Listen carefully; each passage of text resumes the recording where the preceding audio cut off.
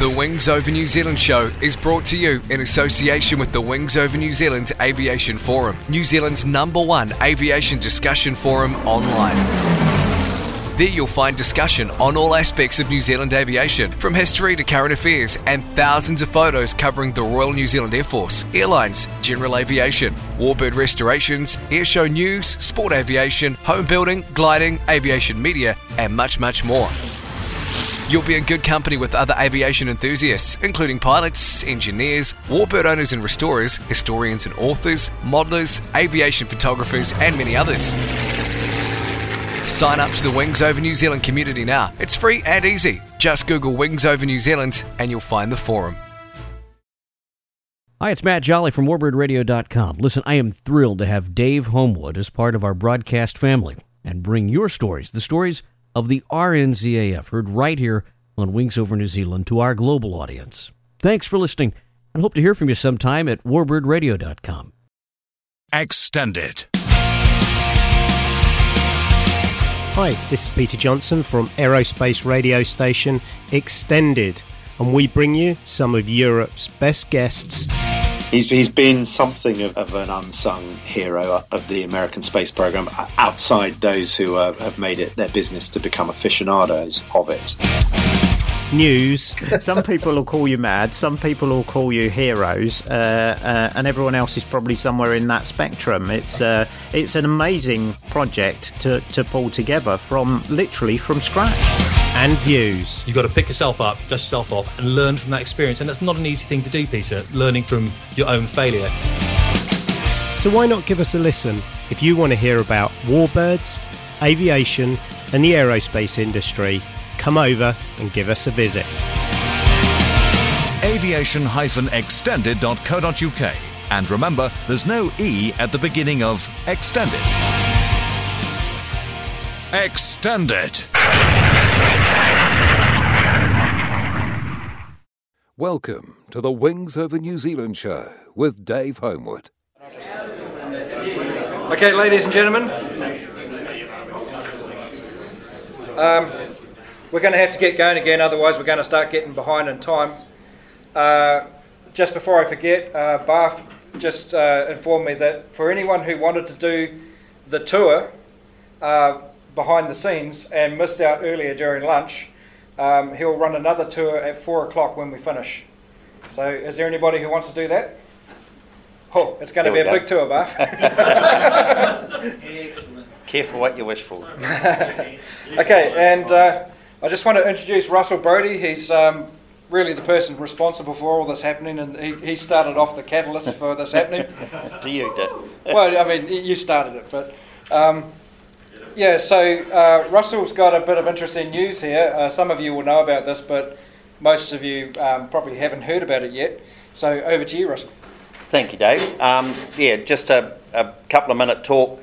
If Dave can fire that picture up, because I don't want to drive it in case I create havoc for the rest of the day.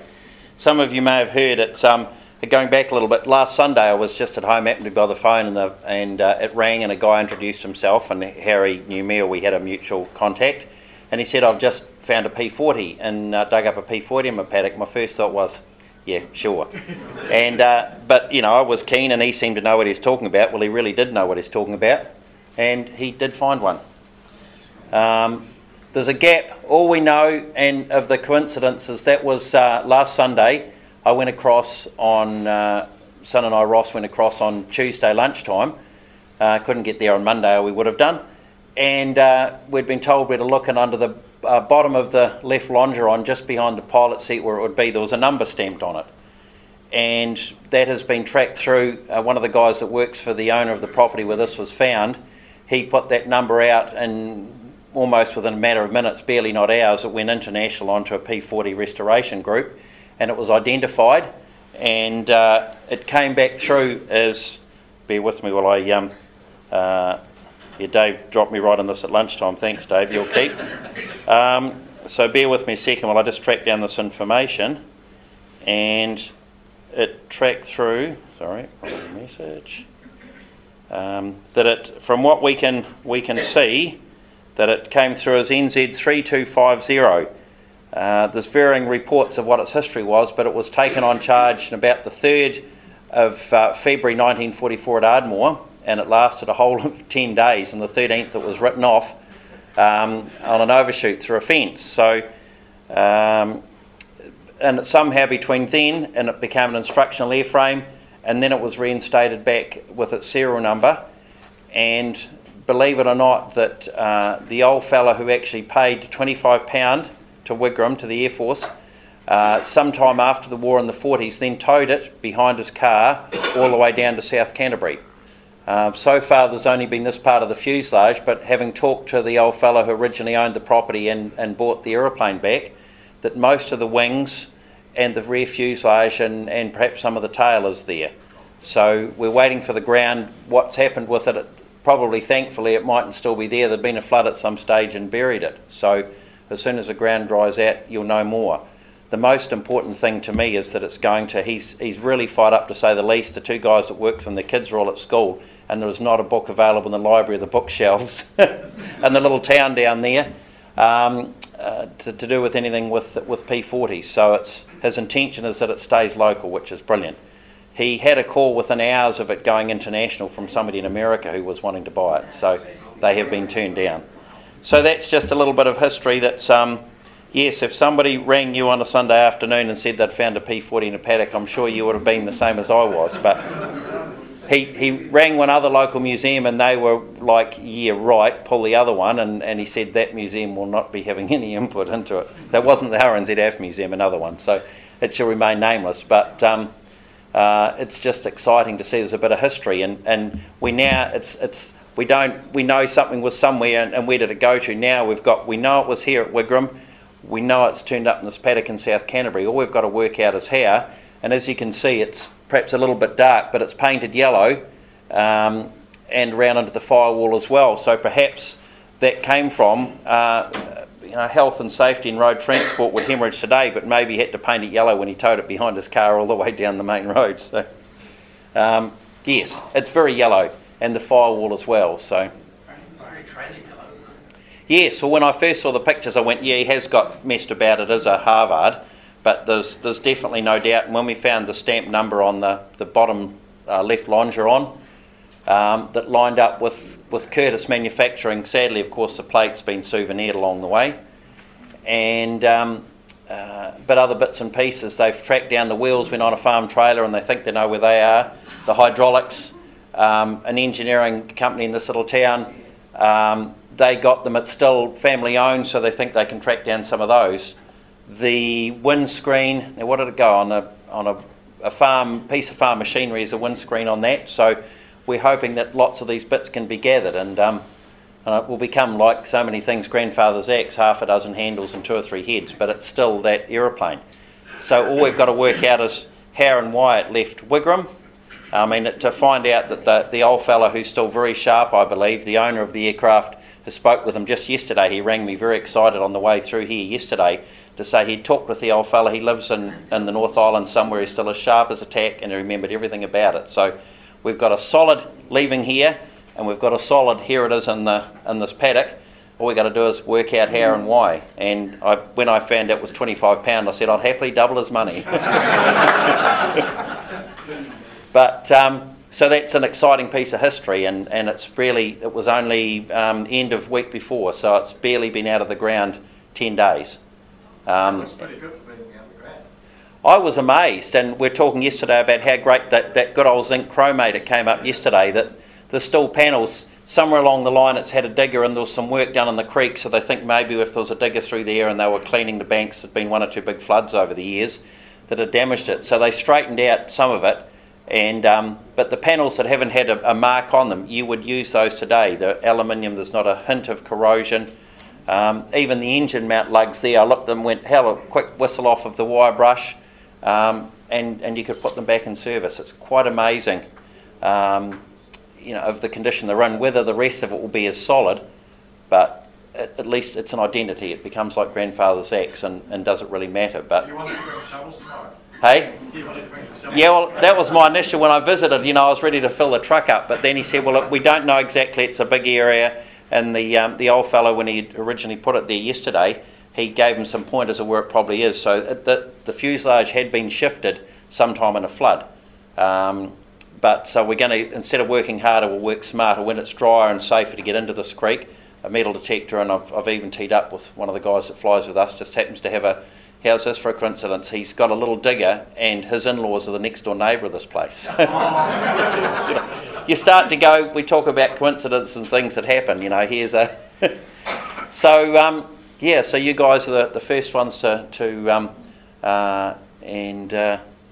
so we'll see what happens, but you'll be the first to know. And initially, because the guy had found it, and I knew that word got round internationally, there'd be people offshore who'd be offering large amounts of money. But this guy's not going to have his mind changed. He's absolutely fired up, and he would have been involved here today, but his family had booked for a few days in Fiji, which is probably a good thing, because every time I've spoken to him, which has been at least one day this week, he sounded more excited because he found something. I said, it's probably good you're going to Fiji. You're going to have to leave it for 4 days and the family might see you. But anyway, so that's kind of a bit of excitement that's happened locally. And I mean, who would have believed if somebody said they'd found it in New Guinea, you go, yep, that makes sense. But to find it in a paddock in South Canterbury is... So until the guys happy with what's happening, I'm not sort of any more details than that, but it's... so that he's not getting people turning up all over the place. But I'm sure as it gets more known, then you people here who are the keen ones will know more. So, but thank you for that, Dave. It's nice to chance to... Yes? Do you have the reference number? What was that? The serial number? No, the reference number. I've got the serial number. Yeah. Yep. What we had, and I was trying to get the photo up there just sort of at the last minute. I can. My son Ross knew where to look for it and got the... where are we? Sorry, bear with me. 2905 was the number that was stamped on the on that bottom longeron. I think you gave the wrong serial before. You said 3250, but it was 3240. 324. Sorry. What I was looking at is I got to the bottom of the text that the guy who has it, and he remembered he got to the bottom and apologised because he'd put the wrong number. 3240. Sorry. 3240 was the number. Yeah. The NZ number. Yeah. Yes. So, cool. Thank you, Dave. Yep. And also, Russell, it's his place we're going to tomorrow to fly Russell's Tiger Moth to take Brian up in the flight. So I think that alone, a round of applause.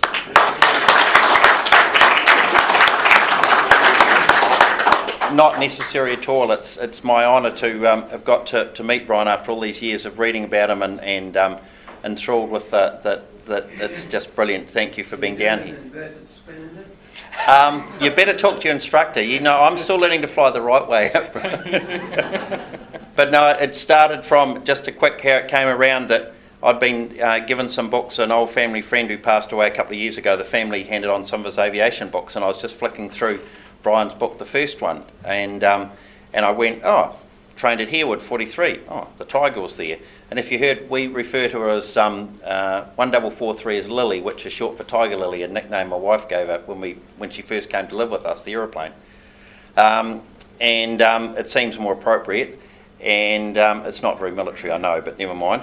And so I went, what a coincidence. I contacted Dave, who had just a week or so before had been staying with us down at Wanaka, so I'd got to know him a little bit better. So I messaged him and said, what are the chances and where would we find out if Brian did? And I don't think it was 5 minutes later, bingo or something. And had the entry there, and it's all just that ball's rolled on from there. So it's it's a great honour to get the chance to meet Brian and for him to go flying in the Tigers. So I look at it that we don't own them. I'm just lucky enough to be able to fly it and make it available. It's part of all of our history.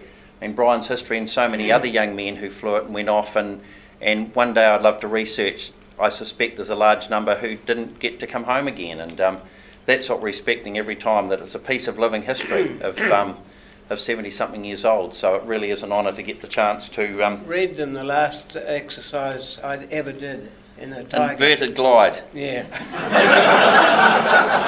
Just remember though, you did mention to me last night, Brian, that getting out of the Air Force was the first time you went flying without a parachute. Yes. There's that famous story of and I'm sure it happened more than once, the instructor saying to the poor student pilot, have you got your seatbelt tight? And then the student pilot thought he said, you'd better tighten your seatbelt. So he's in the process of pulling that, and any of flying on a Tiger, the Sutton harness is, it's not like the modern ones today that you had a pin which worked really well and there was multiple holes on the shoulder and the lap strap. But if it wasn't tight enough, you had to pull the clip out, reinsert the pin on there appropriately and put the clip back through again. And that took longer than what they had by the time the Tiger was upside down. And it's we'd never have thought of doing that with any of our students in the past, would we, Brian, when they were not doing what they were told? Anyway, thanks again. Thanks, Dave.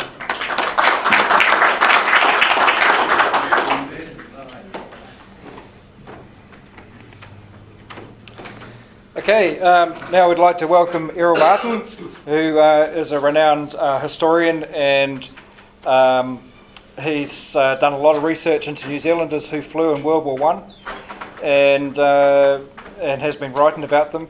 And he's going to talk about a little bit about the two flying schools, Wigram, here at Wigram, the Canterbury Aviation Company, was it? Got it. Yep. And the New Zealand Flying School at Kohimarama, or actually at Mission Bay in Auckland, and a couple of the students who were involved in those, and one of them happened to be Russell's grandfather, Ross Brodie.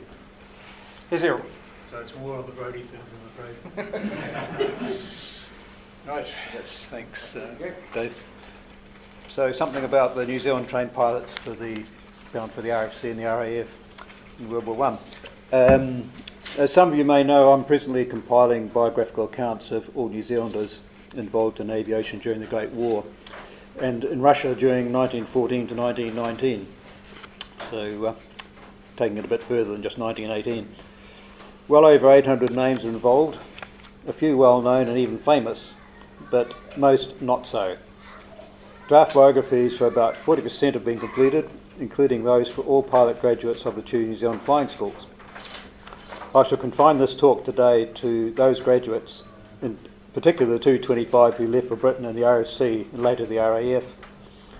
Excerpts from observations recorded in the letters and diaries of two such men at the time will be introduced along the way. The two schools were the New Zealand Flying School at Kohimarama, henceforth Kohi, as always referred to by its pupils, or NZFS, and the Canterbury New Zealand Aviation Company, henceforth Sockburn, now of course Wigram. Between them they turned out a total of 297 pilot graduates between late 1915 and mid-1919. The 72 who did not leave for Britain were mostly instructors at the schools or were awaiting orders to sail or did not graduate until after the armistice. These two wartime flying schools were unusual in that both were private enterprises unsupported by government. The military was not directly involved but did assist with the provision of official observers when flying tests were being conducted. With the introduction of conscription in mid-1916, flying school applicants of military age now had to first enlist with the service with the New Zealand Expeditionary Force, henceforth the NZEF, and were vetted by the Army. The Army's intention was partly to avoid the possibility of shirkers avoiding their military responsibilities should they fail to graduate here or later again with the RFC or RAF. Another purpose behind NZEF enlistment was that graduates leaving for Britain were able to sail as members of that force, thus not having to pay their own way.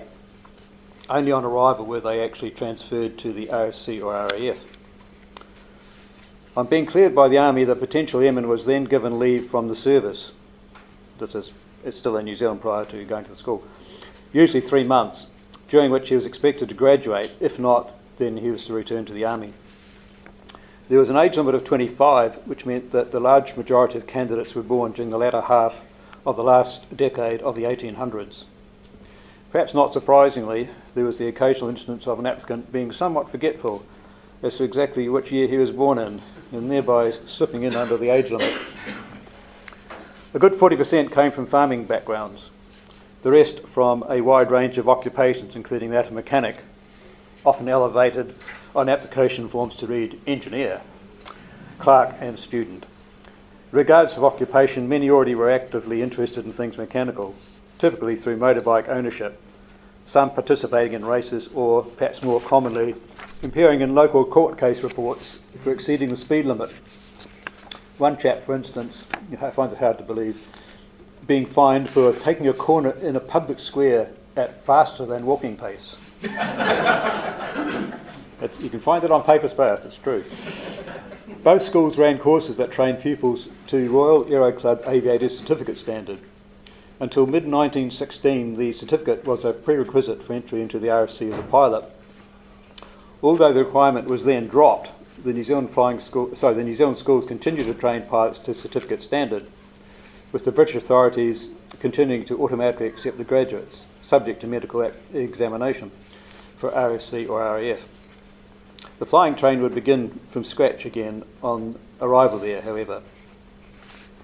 The course fee was £125 at Koei and £100 at Sockburn. Other costs such as meals and travel to and from the school were additional. Pupils lived in tents at Koei, but Sockburn had purpose-built rooms to accommodate its out-of-town trainees who chose to live at the ground. And part of those rooms still survive at the museum here. If the applicant succeeded in obtaining his certificate and was accepted into the RFC or RAF, he could then claim from them a refund of £75 of his course fee.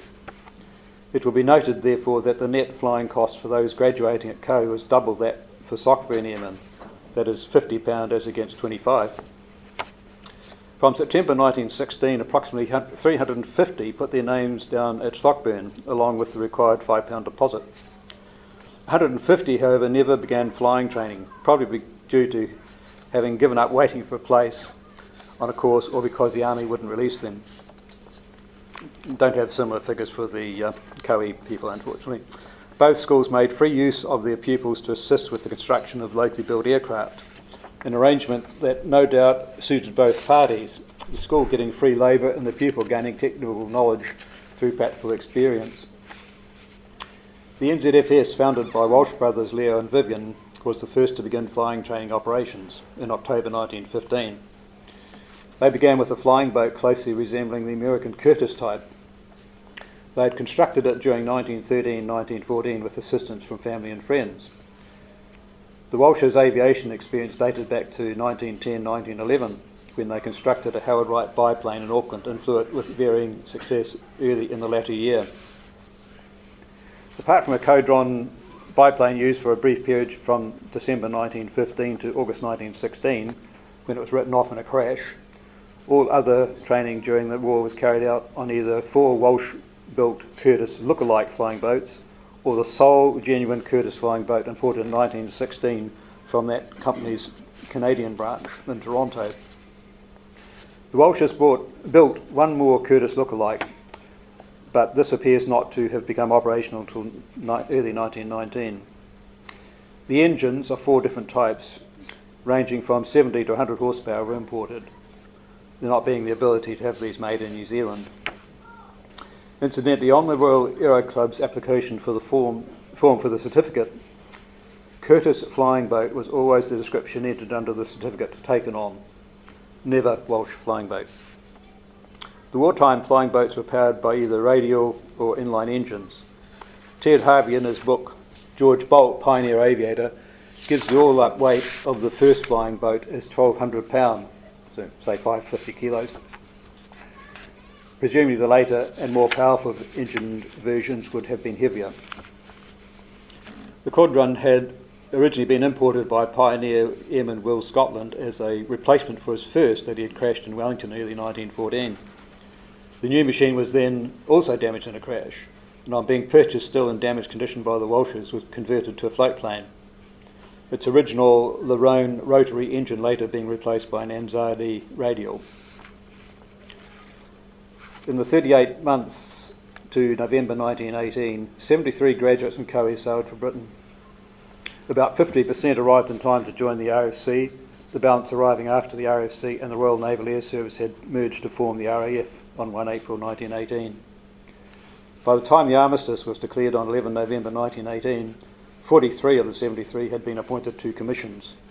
The earlier men before leaving New Zealand, the others sometime after entering the British Air Services. Although I've included them in the 73, The first two to sail, Keith Caldwell, well known by his nickname Grid, and Geoffrey Callender, did not actually graduate in New Zealand. Poor weather had prevented the pair completing the test to qualify for the certificate before leaving the country. In a touch of irony, although all training at Koei was conducted on seaplanes, it seems not a single Koei trained man ever went to serve with the seaplane unit in the RFC or the RAF during the war. Contrarily, a few of the land plane trained Sockburn pilots flew flying boats with the RAF. The school struggled to build up momentum with its flying training, especially in its early years. Pupils sometimes took well over 3 months to graduate due to the shortage of aircraft, the handicap of operating off-water and machines of marginal performance, or because of the weather. The Sockburn School, largely the brainchild of Christchurch businessman and MP Henry, later Sir Henry, Wigram, was formed in August 1916, but commencement of operations was delayed until May 1917 because of difficulty in sourcing aircraft from England. In March 1917, the company acquired a single-seater Blériot 12 that had been imported in 1912 by James D. Walsh, not related to the Walsh brothers. It had passed through several owners but never achieved a practical flight here. This was used by the school as a penguin, that is, it could be run along the ground or a few feet above it in what were called straights, in order for the new people to get a feel of the controls. Due to the difficulty created by the monoplane's cast-ring undercarriage, its use may not have been persisted with for long. All of Sockburn's other wartime machines were Codron biplanes, 9 in all, being a mix of single and two-seater types. Some were imported second-hand civilian machines from England, the others were constructed at Sockburn. Engine power was standardised on the Enzani radial in 45, 60 and 100 horsepower versions. The all-up weight probably ranged from 700 pound, say 350 kilos, for the 45 horsepower model to about 1560 pound, 700 kilos, for the 100 horsepower. Unlike machines at Koei, their aileron control was by means of wing warping. In just 19 months to November 1918, 150 graduates from Sockburn sailed for Britain. About 10% in time to join the RFC, the balance arriving after the RAF had been formed. Because of their school's later start, only 25 of the 150 had been appointed to commissions by the time of the armistice. Conditions for entry into the RFC and RAF had changed by the time the first Sockburn airmen were due to sail in October 1917. All left New Zealand as cadets, as did most of the later graduates from Koei. So although it began operations much later than NZFS, I should say, Sockburn was able to turn out twice as many graduates in half the amount of time, at a ratio of about 4 to 1. The Codrons were lighter and easier to maintain and build than the flying boats. Being land machines, they required relatively little manpower to be ready for flying. More flying days were also available, as operations were not subject to water conditions. Only fragmentary information survives regarding pupils' flying hours at the two schools. These figures were not officially recorded in RFC or RAF logbooks. Generally speaking, it appears that Koei pupils flew about 8 hours and Sockburn pupils about half that number to achieve their certificates. The test for the Royal Aero Club Aviators certificate, to be performed solo in front of 2 official observers, were for the time basic, to say the very least. There were 2 elements. Firstly, 2 separate flights of at least 5 kilometres, 3 miles, each flowed as 5 uninterrupted figure of 8s, with turns alternatively to the right and left around 2 posts or buoys set not more than 500 metres, 550 yards apart, the engine to be switched off before the moment of touching down. And secondly, an altitude flight to at least 100 metres, dizzy height, 320 feet, the engine to be switched off at that height on commencing the descent to land and not switched on again until after touchdown. The flights could be spread over more than one day if necessary.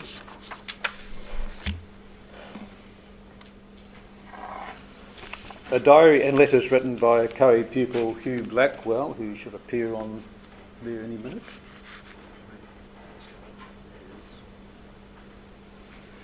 Yep, bit of a dark picture, but there he is. Who came from Rangiora, incidentally, have been privately published by the Blackwell family. Blackwell, known as Blackie, entered the school on 4 January 1917. Here are some excerpts describing his time there. Sunday, 4 January. Weather windy in morning, but calmed down at 9:30. Machine taken out and had my first flight at 10 a.m. Ripping sensation. Trip only lasted 10 minutes. Monday 8th. In afternoon had another flight. Had controls for a while. Tuesday 9th. Blowing and raining hard. We're in Auckland. No flying today. My turn to clean engines. Assembling part of new machine. Walked down to St Heliers for parcel. Evening built barricade behind the tents. Wednesday 10th. Weather gusty. No flying. Scraped and varnished boat in the morning. Afternoon went to Auckland. I think the boat they're referring to is the school's boat called the Aviator. Where's my place? Tuesday 11th. Machine out at 5 a.m. Only one flight. Wind gusty. Worked on new machine in morning and went for mail. Much appreciated. Afternoon in workshops. Evening bought coal from wharf in launch. Friday 12th. Beautiful morning. Flying until 10 a.m. Afternoon putting new machine together. I was up at 4:30 this morning and flying started a little bit before 5. It was a beautiful morning. The sun got up at 6 a.m. and I can tell you it's a great sight watching a machine 200 feet up, all flooded with sunlight. I went up about 6:30 and had a perfect flight. It only lasted 8 minutes, but that is about the average flight, Walsh says. Walsh says we learn more in short trips than we do on long ones. Well, he would say that, wouldn't he? Same day. I got your first letter just as I was going up on my second flight, and I felt quite inspired. I've had 3 flights now, the total time being 24 minutes. Walsh says that the average pilot certificate is gained in about 7 hours. We are going to have badges here, so I will send you one down. There'll be 3. 2 worked in cloth, which will be worn on the flying clothes and working overalls, and one in gilt on enamel, which will be pinned on the suit when going uptown. Friday, 16 February, beautiful morning, several flights. Cinematograph down taking films all day. Had 3 machines out. New machine taken out of shed for the first time. Now there was further filming the next day, and Taonga Sound and Vision hold a copy of the 35-minute film that was later produced from this, though it may also include some 1918 views. It's recently been restored to a very high standard, and the quality is quite remarkable, and provides unique views of personnel and machines in their operation. It can now be viewed online, by the way. After many weather delays, Blackwell finally qualified for his certificate on 20 March, 73 days on from his first flight. Started flying at 8:15. Mother and Nance down by 5:45 boat. I started, and we did our volplanes, up 650 feet. Corhees came down by 9 a.m. boat, just in time to see me start flying my 8s and landings. Got through well. Had honour of being the first of the 5 of us to gain certificate. This is the 5 that were flying that day, or tested that day. Moving swiftly on to the Brodie family. And from diary and letters written by Ross Brodie, grandfather of Ross Brodie, who is with us here today, comes this description of training at Sockburn. Ross entered the school on 16 July 1917 and had paid his £5 deposit 6 months earlier. It was another month before he could get airborne. But once his training got underway, he would qualify his certificate in rapid time.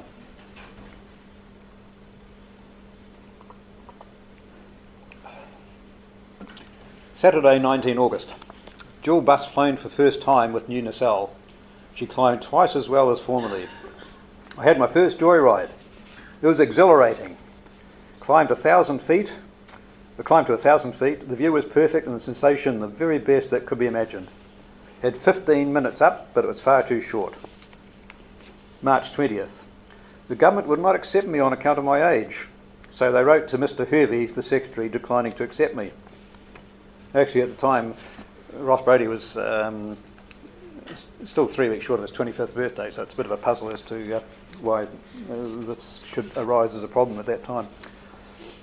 Thursday 30th, so it's 10 days later, received word from Wellington that I will be accepted if I qualify before my 25th birthday. Mr. Hill, the instructor, took me up for my first tuition flight. went upstairs for 2 circuits of 15 and 20 and 12 minutes each, and then did 16 straights. Friday 31st, did 32 straights. Saturday 1 September, had 20 minutes flying, air very bumpy. Sunday 2nd, another 20 minutes flying, did 8 straights and 10 minutes upstairs. Monday 3rd, took rudders for the first time. Thursday 5th, this afternoon the school and grounds were thrown open to the public for the second time. Excuse me. The first day was too squally for flying, so the people were promised they should have another day later, and this was the appointed day, and a very fair one too. Although a bit windy early in the afternoon, it calmed down as the day advanced. It was reckoned that between 4,000 and 5,000 people assembled to see Mr. Hill give a wonderful exhibition of flying. His great feat was to loop the loop. It was done at a height of about 2,000 feet. This was the first time this feat had been performed in New Zealand and done on a locally built machine. About 4 p.m. the company supplied the visitors with afternoon tea in the pupils' quarters. Saturday 8th, had done no flying for 5 days until today, and I did 12 straights, you're having both engine and rudders. Sunday 9th, did 12 more straights and then 3 circuits, had a try at the figures of 8. Wednesday 12th, went out on the solo machine for the first time, did all straights to get hold of the landings, which I found rather difficult. Nothing new there. Qualified on Saturday 15th, did a few more landings and got on much better than on the 12th. Did 3 circuits. This being the first time on a circuit by myself. Colonel Shaffey came out and observed Sutherland and myself take our tickets. This completed my flying at the Canterbury Flying School, having had 4 hours 50 minutes in the air, including time taken on the ticket.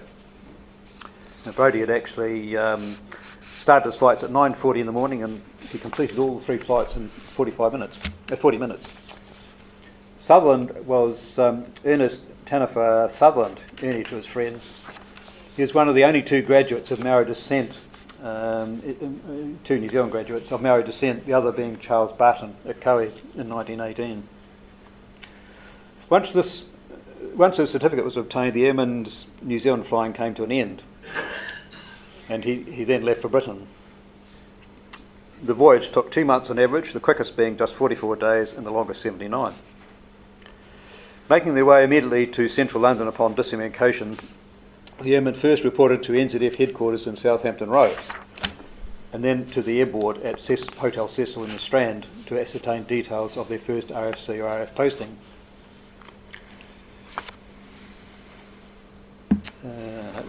Blackwell sailed from Wellington on the Ionic on 11 May 1917 and disembarked at Falmouth, Cornwall on 23rd June. With him were John Fuvista, known as Fubi, Doug George, Ken Gould and Bill Warner. Fubi would be killed in a flying accident 5 months later. Only Blackwell and Warner would get to see service with an operational squadron. A little known fact is that as a 5-year-old, Warner helped lay the foundation stone of Warner's Hotel in Christchurch Cathedral Square in 1901. You're always learning something. Ross Brodie sailed from Wellington on the Arawa on 13 October 1917 and disembarked at Liverpool on the 8th of December.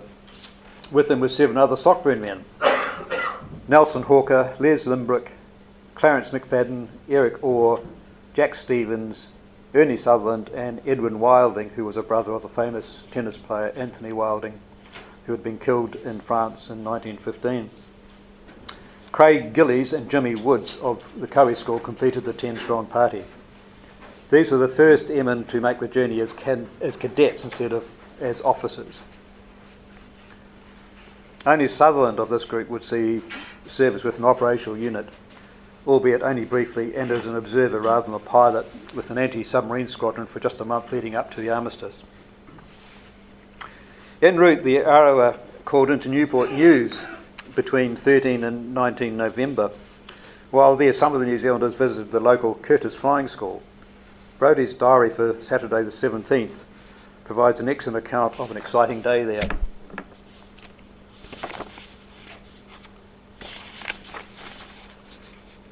We were early about this morning, as there was general leave today from 9 a.m. to 10 p.m. But as Sutherland, Stevens, Orr, Limbrick and Hawker and myself were anxious to make the most of the day, We approached the OC, Captain Meikle, for earlier leave and got away at 8:30. At the end of the wharf we were stopped by the local police who demanded our passes, but on stating that we came from New Zealand and knowing our badges, we got through at once. On reaching the taxi stand we got into a car with a one-legged driver and drove round to the Curtis Flying School at Boat Bay, a distance of about 3.5 miles. This is a private school run by the Curtis Company, where pupils take their first course in aviation. The machines we saw were all land planes of the Curtis type fitted with the Curtis 90 horsepower engines. These buses were vastly superior to anything we had previously seen, both in size and strength, as the customer proved to us in the way he turned it about in the air, looping the loop 6 times without stopping and doing a spinning nosedive, which we always understood was the most dangerous thing to get into, but he came out of it without the least difficulty. At the school they go in for passenger flying. For $10, they'll take you up for 10 minutes. Loop the loop several times and do a tail spin, as we call the spinning nosedive. If you're not content with a short trip, they'll run you up to New York for $1,200. Sutherland was very keen to be the first Maori to loop the loop, so paid us $10 and was taken up for 10 minutes, in which he did 12 loops and a tail spin, and quite near to the ground too. These pilots seemed to have no fear of an engine failure, as they were looped when only 150 feet off the ground.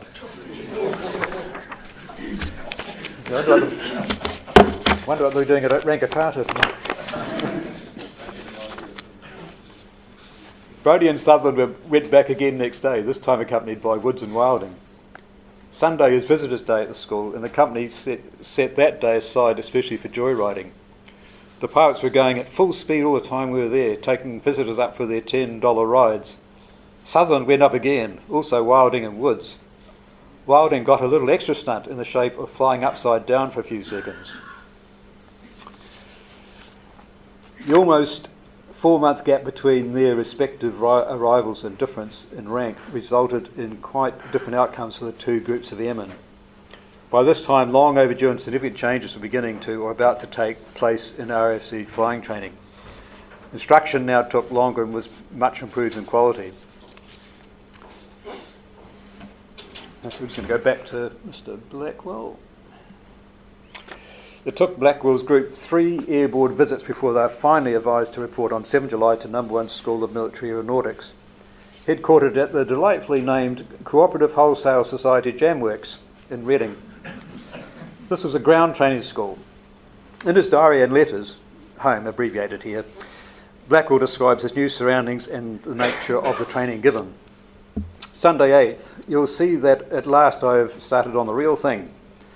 We arrived here from London at about 11 a.m. yesterday and reported and signed on before 1 p.m. Our course starts tomorrow and takes 6 to 8 weeks, generally 8. There's a deuce of a lot to learn, so I'm going to settle right down to it.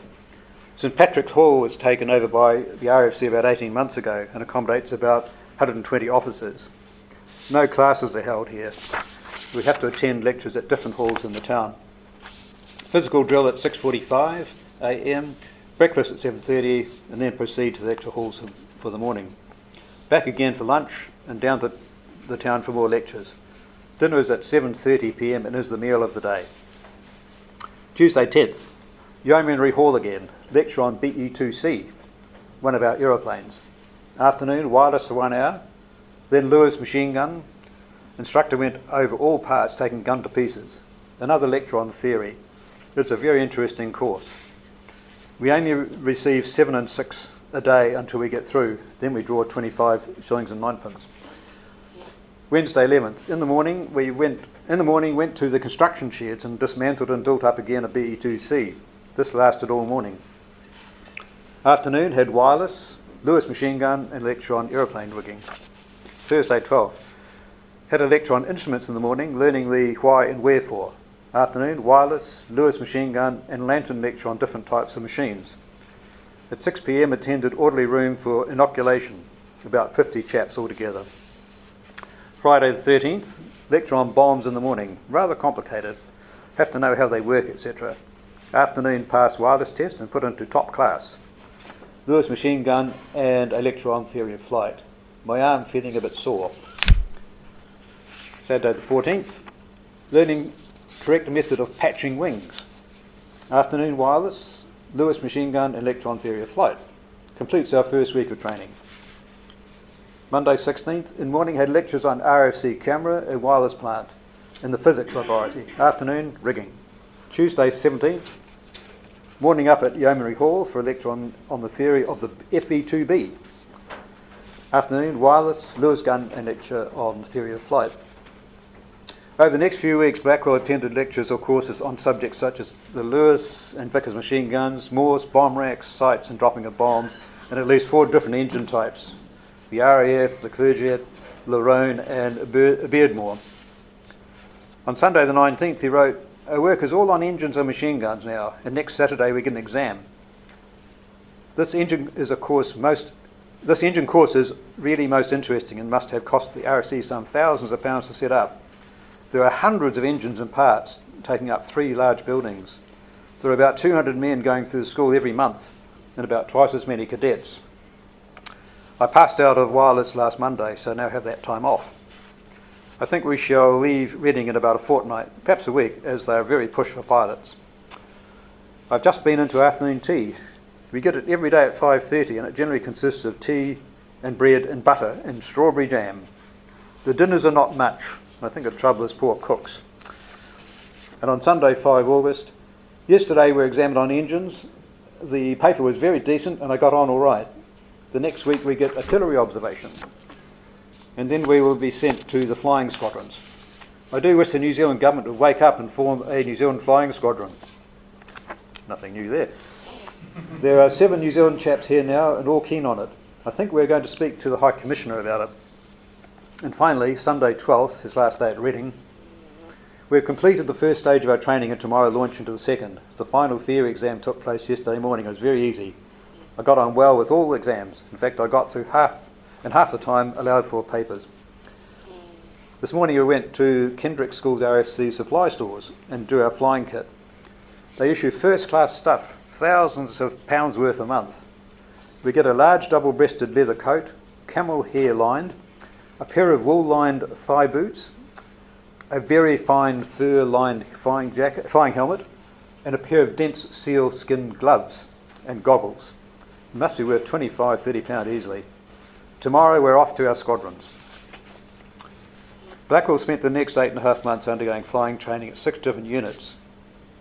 I'll skip the details about this here, apart from saying that he graduated as a service pilot on 20 October and was at that point entitled to wear wings. The training finally concluded towards the end of April 1918, at which point he was considered to be fully trained as a pilot on the RE-8, a 2-seater biplane used primarily for reconnaissance, photography and artillery spotting. On 4 May, Blackwell crossed to France and joined 53 Squadron, serving unscathed with it right through to the armistice in November 1918. He received no decorations for his service, even though his commanding officer wrote a strong recommendation for one, in particular for actions on 5 occasions during October 1917. Writing home on the 31st, the New Zealander described one of these actions and how on the 30th he had a very close call. Until the last 3 days, things have been pretty strenuous, and we have been pretty busy keeping in touch with the retreating Hun. For one of the contact patrols I did, the Corps General congratulated me, but that is just for you to know. It was a very foggy day. No flying had been done. A call for a contact patrol came through, so I had to go up. During the job, we got lost 7 times, but always managed to get our bearings again. Our troops were advancing behind a creeping barrage from our artillery, and we had to keep in touch with them and see if they reached their objectives. They did reach their objectives, so back we flew with our report, landed in a field next to the Corps HQ, and reported to the General. He was awfully amused at our landing in a field. It was one of the hottest contacts I've done. Besides being machine gunned by the Hun, we were only 300 feet high. We were all the time flying in a barrage of our own shells. Why we weren't hit, I don't know. Yesterday, while on photography, I had a very exciting time. We were about 3 miles over the Hun side of the line when Archie got almost a direct hit on us. The observer had his right hand almost blown off. I was nearly winded by the explosion of the shell, and the machine was ripped about horribly. The controls on one side were cut away, so I only had half the controls to get home with, and still 3 miles over the lines. We got back all right, and the observer, Hudson by name, stuck out jolly well. All the way home I kept saying, I must make a good landing, I must make a good landing, and happily I did. Immediately we got the ambulance up and I went with Hudson to the casualty clearing station. I left him just before he went into the operating theatre. He was still game, but obviously in great pain. Why I wasn't hit by a piece of shrapnel, I don't know. Afterwards I counted 25 holes in the machine. Unfortunately the bus is a write-off. It quite grieves me to part with it. Ever since old Burke and I were brought down, I've had this M, that's his code letter on the machine, and have done about 180 hours war flying in it. A record for this squadron, I may say.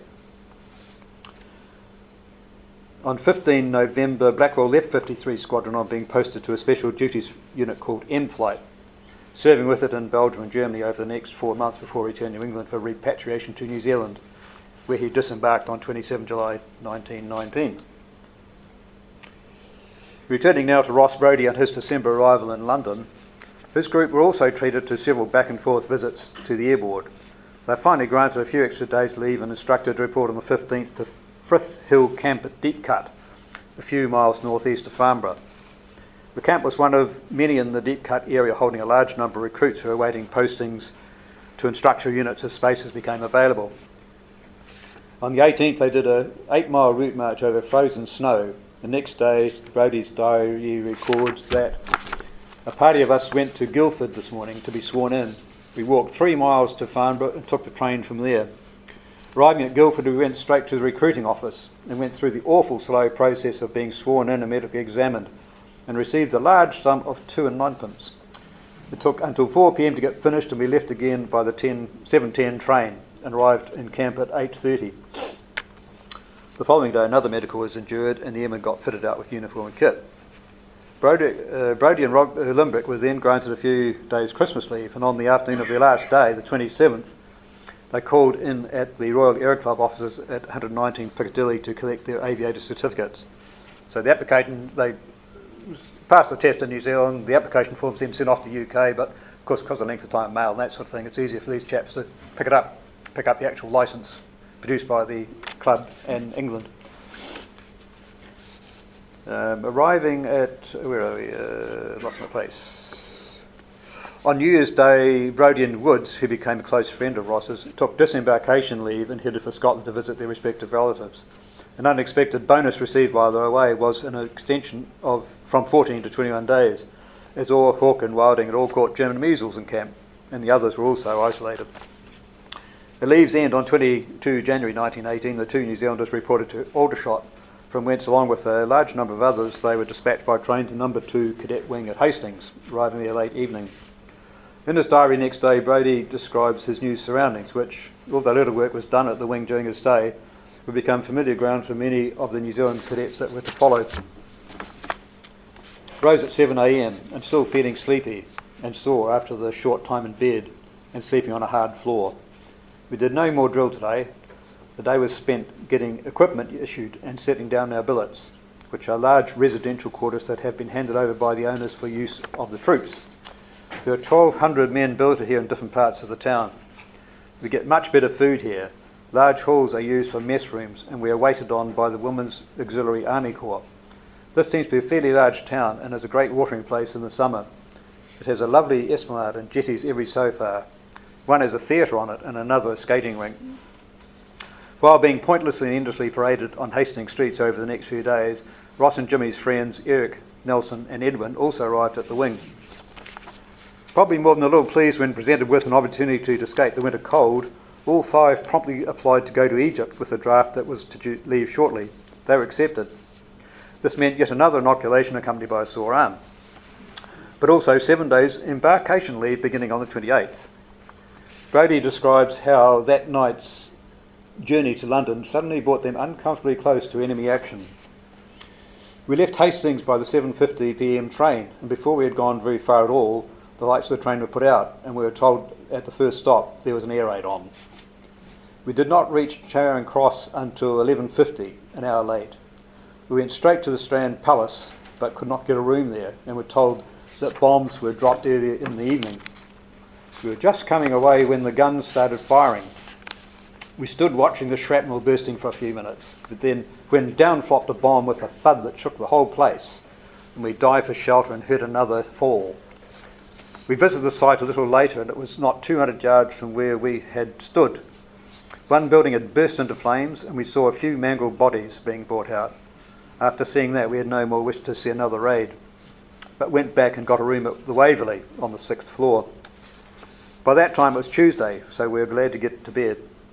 When I got up, I went round to the bank and got 2 New Zealand letters. Then went round and had another look at the scene of the raid, but couldn't get near for the crowd. I spoke to a policeman, and he told me that there were between 90 and 100 people killed. That had been an air raid shelter, and the bomb had cut off the escape and the building took fire. It was an awful affair. Bombs also fell between Euston and King's Cross Station. There must have been up to 200 people killed in that raid. The arrival had actually coincided with the first German bomb raid on England for 1918. 67 were killed and 166 injured. 3 of the twin-engine Gotha bombers bombed London from 8:30 to 9:45 p.m. And one of 2 Giants, large 4 or 5 engine bombers, reached London at 12:15 a.m. And one of its 2 660-pound bombs caused the worst London bomb incident of the war when it hit the Oddham's Press building in Long Acre, resulting in 38 deaths and 85 injuries. And it's obviously the scene that Brodie had visited. Long Acre is only about 300 to 400 metres west of the Strand Palace Hotel. Little apart from parade seems to have filled the days between the end of leave and embarkation for Egypt on 19 February. The journey was by sea to Cherbourg, then a slow train trip to Taranto. Here a connection was made with another troop ship to take them to Egypt's Port Said. Disembarking there on 9 March, it was then a 4 to 3/4 of an hour train trip to Cairo, and finally a short lorry ride to their final destination, number 3 Cadet Wing at Heliopolis' Palace Hotel. Brodie was not displeased with his new surroundings, as he wrote next day. On rising this morning, found we had landed in a rather pretty spot. The palms and flowers around the palace are lovely. The palace itself is a large building with about 1,000 rooms. In front we have a number of fine buildings, and the Cairo tram runs past the door. At the back is a very large drome, and at the back of that again run the sandy hills bounding the desert. Away in the distance, 15 miles, over one corner of the drome are to be seen the pyramids. After going through the usual ceremony on entering new barracks, we had leave granted from 1 p.m. until midnight. So off we 5 went to Cairo. 20 minutes over by tram, and the sweetest running tram I was ever in. Had a look round the principal streets, but could not see much as the shops were closed. So went to the park and had tea and ice cream, and later on a Welsh band played. Within days, however, it was Brodie's turn to be struck down with measles. Full recovery was slow, and it was not until 14 April that he was able to return to the wing. He now had to work hard to make up for lost time, but he was not troubled by the end-of-course exams held on 8 May, as he explained. Our cadet wing exams were held today in the main hall. Each cadet had a table to himself, and the exam started at 8 a.m. 8 to 9 was military law, 10 to 11 organisation and tactics, and then a big break for lunch. 3 to 4 topography, 5 to 6 machine gun, Lewis and Vickers. It was a very windy day, as most of the chaps had the wind up, more or less. But I don't think there was any need for it, as the papers were more or less very easy. This evening, Orr, Woods and I went for a stroll round Heliopolis. Went out as far as the Turkish prison camp. What a relief it was not to have to spend every minute of the evening swatting, as we've been doing of late. 3 days later, he was posted to number 3 School of Aeronautics, also based at Heliopolis' Palace Hotel. There not being accommodation available in the hotel itself, the cadets had to live in tents. The subject matter was much the same as that experienced by Blackwell when he did his course at Reading at the then number 1 School of Military Aeronautics. So there were a few of the more relevant entries from the Brodie diary. Monday 13th, started our course in the SFA this morning. Work started off with falling in for half hours PT at 6:15, breakfast at 7:30, and at 8:30 the lectures began. 2 hours out of the day devoted to lectures, 1 hour Morse, 1 hour machine gun, and then 1 hour rigging, 1 hour engines. We have 4 hours off in the middle of the day, restarting in the evening at 4:45 and going until 6:45, tea at 7. In the S of A, we get out every evening, but those who wish to attend to their notes and get their notes all written up must stay in and not be racing about very much. At least I found it so. Thursday 20th. We're still June? 20th June. Had the first part of our S of A exam today. Had 1.5 hours for map reading and general paper in the morning, and in the afternoon 2 hours for rigging. The rigging and map reading papers were cushy, but the G paper was much harder. Friday 21st, finished exams today. Had 3 hours on engines in the morning and 2 hours on art obs in the afternoon. Neither of the papers were catchy. It is a relief to know the exams are over. There's been a strenuous time the last week or two. I've hardly had a moment's spare time. There's been so many subjects to get up. Wednesday 26th, attended buzzer this morning. It's Morse. The exam results were put up today. I got an average of 71.5% map reading, 79% general paper. Sorry, I've got that wrong. I got an average of 71.5%. Map reading 79%, general papers 57, rigging 76, engine 66, art ob 61 and books 90. Next day, Brodie was issued with his flying kit. Quite why then is not explained, as his first flight in Egypt was still 2 months away. As part of the new training regime, trainees now had to attend an armament course at a specialist unit before beginning flying training. In the Middle East, the armament school was based at Abasaya in the neighbourhood of Cairo. Brodie arrived there on Thursday, 1st August. This was another move that he was more than happy to make. Right glad I was to get away from the palace after being there nearly 21 weeks. Arrived at Abasaya at 3 p.m. and I got into the same tent with Woods, who was still there as part of the previous course. There are only 2 in a tent over here. The meals are much better over here and are much cleaner and better served up. And the Jippo waiters are clean and not greasy like the fellows over at the palace. The course concentrated on the Lewis and Vickers machine guns, and in the final exam Brodie could report that he got 78% and a first class pass through all exams. Next day he was posted to number 8 training depot station at Ismailia. This was also the date of his commissioning as a second lieutenant, so it'll be some time before he entered this. As with Blackwell, there's insufficient time to detail Brodie's flying training here. It was, however, at Ismailia on the 26th where he got to make his first flight since his last at Sockburn almost 11 months earlier. This was in a DH6, the well-known clutching hand, with New Zealander Charles Pratt as his instructor. Rose at 3:30 this morning and Woods and I made our first flight since leaving New Zealand. We were up in DH6 number 8 machine. I had 40 minutes in the air and found the old machine very steady and easy to control. The air was lovely. There had been no bumps at all. I found my instructor, Mr. Pratt, a very good hand. On Friday, the 6th of September, Brodie transferred to number 19 training depot station at El Rimmel, where he converted onto the Avro 504J. 3 weeks into his course on the 29th, he witnessed a fatal accident at uncomfortably close quarters. Was on formation this morning, but as it was foggy, first did not get away until over an hour late. There were 4 Avros and 2 pups in the formation, and we were just formed up when an awful accident happened. 2 Avros, actually an Avro and a pup, on my left front collided at 4,000 feet. The wings of one were smashed and the tail was torn off another, and I watched both until I saw them crash to earth. One was Simpson out of our flight, and the other a sea flight bus. It was an awful damper on things, and Simpson was a fine chap. On 10 October, Brodie converted onto the Sopwith pup, and 10 days later finally received his officer's uniform, only to discover that one drawback is you have so many salutes to return. On 28 October, and a sure sign that Brodie was considered good fighter pilot material, he was posted to number 5 fighting school at Heliopolis. The FS was commanded at that time by New Zealander Christopher Musgrave. While there, Brodie moved on from pups to Newports and finally to the Sopwith Camel.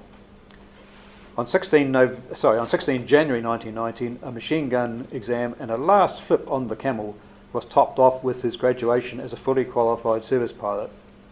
So I at last got my wing, he diarised. Flying training had been winding down since not long after the armistice. Machines too were becoming increasingly scarce. Brodie's reference above to the Camel was literally true. On 20 February, a month after completing his flying training, he recorded, "Instructional flying has now ceased for all pupils except Australians, Greeks and a few Frenchmen who are taking a course here at present." Several chances to leave for England during February were stymied for one reason or another, and over the next 3 months he served with a special unit called S Squadron, also at Heliopolis, I think. But even this was interrupted for a month on his catching a fever, his temperature at one point soaring to 105 degrees Fahrenheit. On 18 March, on his first flight with S Squadron, while accompanying another pilot as an observer, their machine suffered engine trouble when en route to Abakura, escorting a mail plane. A forced landing was made in a field while the local Egyptians were at first quite friendly and helpful. Events suddenly took a nasty turn. We got their assistance to push the bus up on the railway, which we intended to cross and take off down a road. But when we got on the railway, they suddenly turned hostile, and before we could get our arms, about 1,000 of them smashed the bus with sticks and stones, and we had to take refuge in Muhammad Ali Sheriff's house, where we stayed all day. He sent word to Tanta for us, a place 25 miles away, and three armed cars came to us, and we got to Tanta at midnight. On 20 May, Brodie was finally able to sail for England. 3 months later, he embarked for New Zealand, disembarking at Wellington on 25 October 1919. 50 years later, 1969 saw 3 significant aeronautical events. The first flights of the Boeing 747 jumbo jet, capable of carrying 500 passengers, the Concorde, which would fly passengers at twice the speed of sound, and the first landing of men on the moon. About a third of Cowie and Sockburn graduates were still alive at the time. They must have occasionally marvelled at the extraordinary pace at which aviation developed from when it was little more than a dream at the time of their birth in the last years of the 19th century. Thank you.